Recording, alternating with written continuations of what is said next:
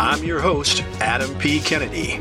Welcome to America's Place in the World, featuring retired 4-star United States Marine Corps General and former U.S. Special Envoy to Israel and the Palestinian Authority, Tony Zinni.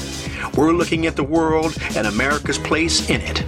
On this episode, part 2 of Around the World, talking Mexico and Canada. It's coming up right now. So when we look at Mexico, how dangerous is Mexico in terms of its relationship with us? I think Mexico is in danger of becoming a narco state. I mean, we should pay attention to what happened when, the Mexican police arrested that son of Al Chapo and the gun battle in the streets, and actually the Mexican police and military lost and had to release the kid, release the son. The killing of those Americans that settled there, the Mormons, right on our border, that's dangerous. I mean, look, I'm all for humane treatment of people that, immigrants and the way we treat them and everything. We have to understand that we can't import problems. We can't import from that region, and that instability on our immediate border is dangerous. I mean, it's very dangerous to us. If they set up business in the United States, and I'm sure they already have tentacles in through some of the gangs and all, and the cartel influence, it's going to be a major security problem for us. Did you see that? There was a fascinating article in the New York Times last week about the cartel's influence now in the avocado industry. Did you see that? Yeah.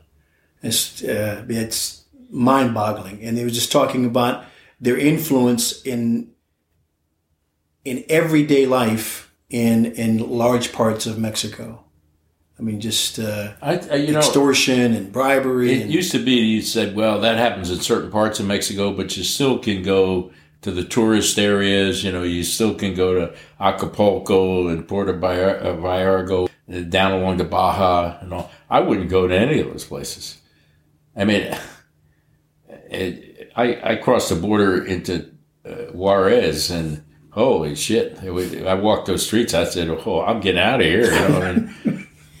And the killings and everything that take place, and the gangs. I mean, they got to make a decision. They're going to get control of their country and take it away from these cartels. I don't know how they're going to do that. How did this happen in Mexico? I mean, how did it become so bad, and that the cartels became so powerful? How did that develop? Well, I mean, you always judge stability by the number of stable institutions. So, is the government stable? Is it clean, non-corrupt? Are their security forces non-corrupt? Are they viable, non-corrupt? Do they have powerful police, military that aren't infiltrated or will fight? Do they have a sense of patriotism and a sense of nationalism about their country? Then you got to look at their economic system, their economic institutions. Are they strong enough? I mean, if you're, who's the Colombian guy with the donkey and the coffee beans? Am I going to grow coffee or coca? Right. What are they going to do? Which is going to be more, our skirts aren't clean in this because the demand is here. Right. So, we're responsible for the demand. And you mix all that together. I remember listening to a guy who made a fortune advising banks on where to invest. And he was so accurate in predicting countries that pull your money out or do not invest here. And I had talked to him. He fascinated me he was kind of a slick guy, but I said, how do you make these predictions? He said, I look at institutions, and he listed it could be political, could be security, could be financial, whatever. He said, if they're down to 2 viable institutions, I start warning my investors. If one of those begins to wobble, I tell them pull out. You can't have it like, let's say the army becomes, or the military becomes the one stable institution. Pretty soon that's going to be dominant. That's going to be bad. You're going to have an authoritarian government to take over the government, whatever. And, they're going to have problems with human rights and everything else. It's just South America, you know. I mean, the South America operates on a sine wave. You know, the people get into the streets are all pissed off. They throw out the authoritarian government. They bring in a socialist government, bunch of, liberals and socialists. They end up going like Venezuela or, one of the like Chile or Argentina. Then pretty soon some general comes in and takes them out, right wing, and he changes everything. Looks like it's going great. People get tired of him. They're back in the streets. They throw him out. Socialist comes in. And so you're seeing this back and forth. Chile's going through it now. Argentina, Venezuela's going to go through it. Peru just threw out there. Right. I mean, that's South America. Yeah. So where does, in terms of Mexico, since it is on our border, how active should we be, and the United States should be, in terms of trying to assist Mexico in becoming stable? Well, I think it's in our interest to assist them in becoming stable. Their stability is in our interest because it influences our security. It also is a buffer, in many ways. So we should provide incentives in some ways to be more of a buffer. It's going to be interesting if a Democrat wins this next election, what that Democrat's going to do about immigration. I mean, basically, they've condemned control of any sort. Are they going to have no control? Maintain the same control they criticize in this administration? I mean, what are they going to do? They could have trapped themselves. One of the companies I'm on the board of has like a satellite company, subordinate company that provides medical support and facilities, around the world. They could do it for military bases and do it. Well, they got a contract from Homeland Security to provide a secure place to process unaccompanied kids coming across the border. Okay. So when the Border Patrol picks up, let's say, a 13-year-old girl, what do? A lot of these have been raped, and it's horrible to see. Well, the facility this contract facility actually operated in the Obama administration. So in the Trump administration, they won the contract. They set it up. What they do is when the kid comes into them, the first thing they do is they provide a counselor because they want to try and find a relative that they've got to vet and put them through, if not a foster home. In the meantime, they give them complete medical care, vaccinations the first time, dental care, all new clothes, while they're housed being processed to try to find a family or get them in the foster care. They're given classes in English on how to use computers and all this stuff. They have religious people come in, ministers, priests. A lot of them are evangelicals. I was surprised at. And they're not all Latinos. A lot of them have made their way through from Eastern Europe or Far East or whatever. And normally within a couple of months, they get processed, sometimes shorter, more often shorter. The Democrats attacked us on that, that this is inhumane and all this other stuff. What are you going to do with those unaccompanied kids? And it was the same one the Obama administration used. So they want to shut them down. But what are you going to do with an unaccompanied 14-year-old that comes across the border? And first of all, some of these kids come and they'll tell you, well, I got to go see Uncle, Jose. Uncle Jose may be a sex trafficker, or he's not really an uncle. He's like a fourth cousin. He's just a name. And you're going to go up into L.A. and be on your own. You have a responsibility. If he's not a relative, you can't just turn him over on what the kid says. You got to vet it and make sure. And then if they have nobody, what do? You got to get them into foster care, and somebody's got to be willing to take them. When they hit 18, our law says you can't do anything with them. You got to put them out the door. It's ridiculous. And they attack. The Democrats have attacked the facility who got the contract. The ministers that ministered to them in Homestead in Florida were so outraged by what the Democratic congressmen and women were doing. They held a press conference saying, this is bullshit. Come in and see. CNN came down and said there's no story here. They wouldn't even report it. And you have congressmen and women saying that they're living in cages. They're not living, they're living in dorm rooms. I went down and toured the facility, since I was on the board of the parent company. What is this place? I want to see it. And the people that down there to care for them, they're people from that community. Many of them are Latinos, because you have to speak Spanish and some of the other odd languages. The counselors there, the kids, I talked to the kids. They were so grateful for everything. They remember their counselors. They draw pictures for them and everything. I went into the classrooms with them. And the Democrats condemn this and want to shut it all down. So if they win the election, they're going to shut it all down. Then what? And if I'm somebody down there, if I'm smart enough to see, and if I'm a coyote that's going to take across the border, if I see the Democrats get elected, I'd say, this is Katie bar the door. I think Trump has handled this all wrong. He's demonized the immigrants and those seeking asylum. He's created some sort of hatred for the people that shouldn't be part of all this. He's talked about a wall physically, but he didn't take a reasonable, rational approach to this. But it is a problem. What are you going to do? I mean, you're just going to unlock the doors, and who knows what comes across? Are you MS-13, or are you just a kid that your parents said go find a better life? Why do you think the Democrats are having this issue? Politics. That's all. It's all politics. I mean, I intensely dislike this guy. And you could probably find a lot wrong with him if you really look. But there are things that you have to say, this is a bigger problem than just it. He's handling it the wrong way, but it is a problem. Right. I mean, so how would you handle it? I have yet to hear a Democratic response to that. I mean, what is it?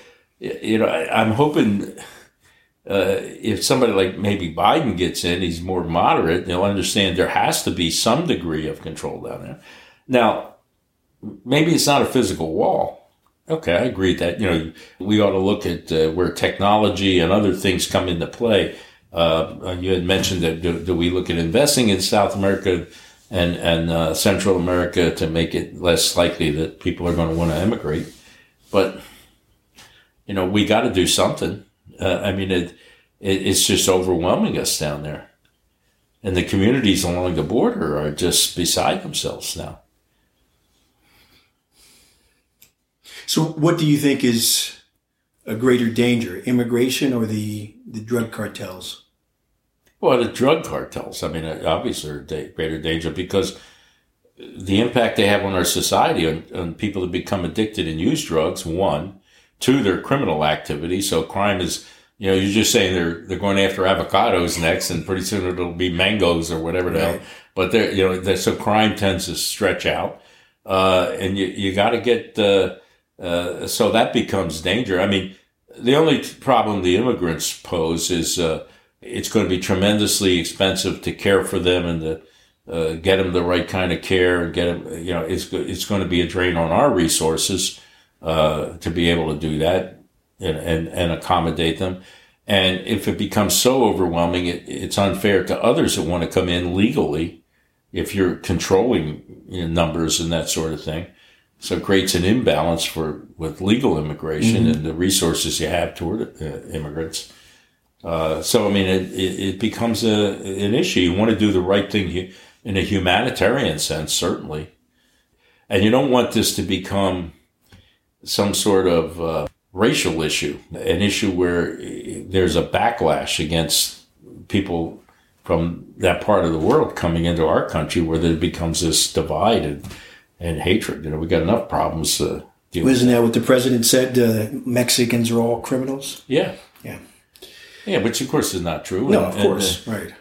What's interestingly enough, when you look at the news and you look at everybody down there, you look at law enforcement, border patrol, they're all Hispanics. They're American, right. Hispanic American. And I know from the centers of care down there, these were a lot of Latinos and Cuban Americans and others down there. So that's what I mean about the manner in which he does this means that people are going to take an adversarial position against him and everything he does with it, not understanding, put him aside and understand there's a real problem within this that you got to deal with. Right. It's not going to be easy. Even if the Democrats win, they have to make a choice. How are they going to handle this? So I'm curious with the drug cartels. Is there any parallel in the 20th century that with the power of the drug cartels in Mexico? I mean, well, organized crime, yeah. Immigrants, Italian immigrants. I mean, look, the mafia.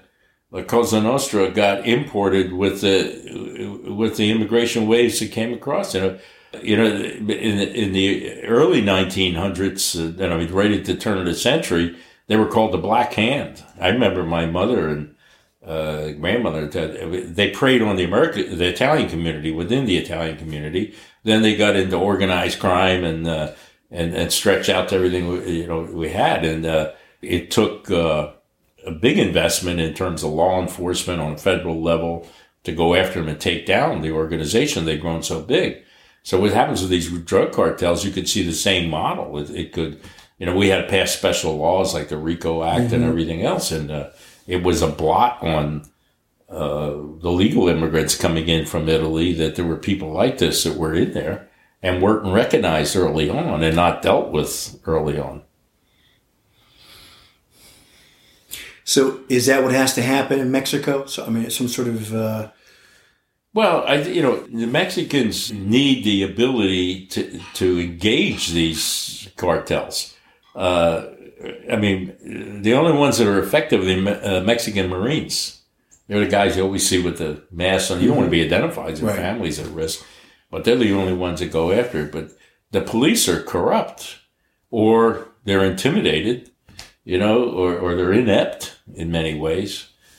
So they have a big security problem. I mean, at some point in time, they either deal with this or they lose their country and it becomes a narco state. Colombia had that problem for a long time. Which is somewhat better down there now. It's not perfect. So where does Canada fit?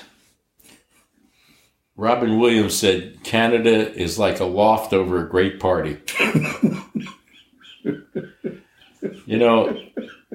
To me, Canada is a bunch of nice people with a lot of space. Canadians are not warriors, I can tell you that. I went up there to talk to their war college. They were horrified because I actually talked about war. But you gotta love Canadians. I mean, it's Australians and Canadians, although Australians are fighters. Right.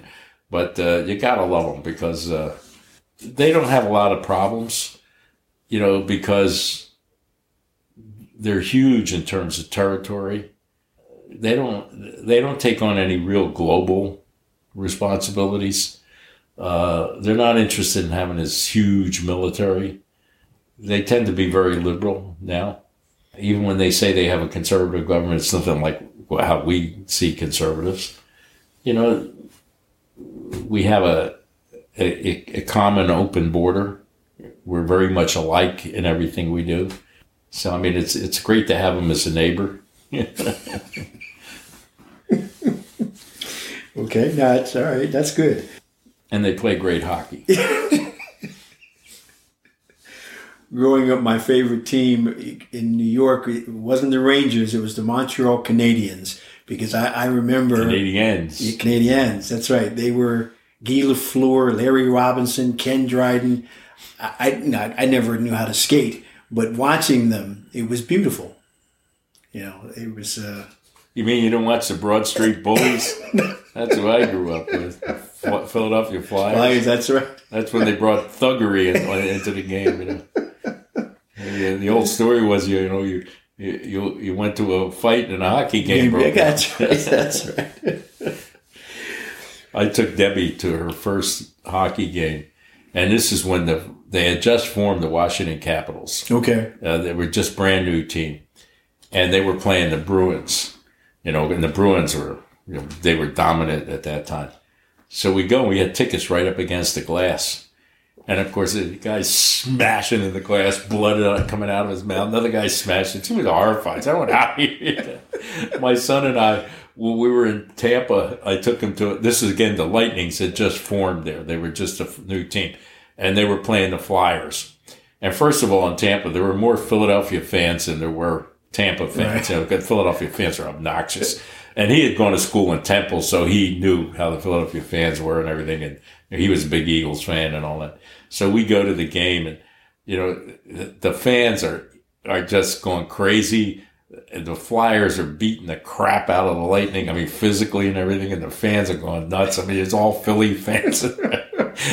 And he just shook his head and said, you know, everywhere you go, Philly. We wonder why Philly gets this reputation. So I guess Mrs. Zinni didn't ask you to take her to another. No more hockey games. Yeah. So certainly not going to sit right up against the glass. You know? That's funny. Thank you for joining us. Find us on Facebook at General Zinni APW and online at APKCG/APW. I'm Adam P. Kennedy, and this is America's Place in the World.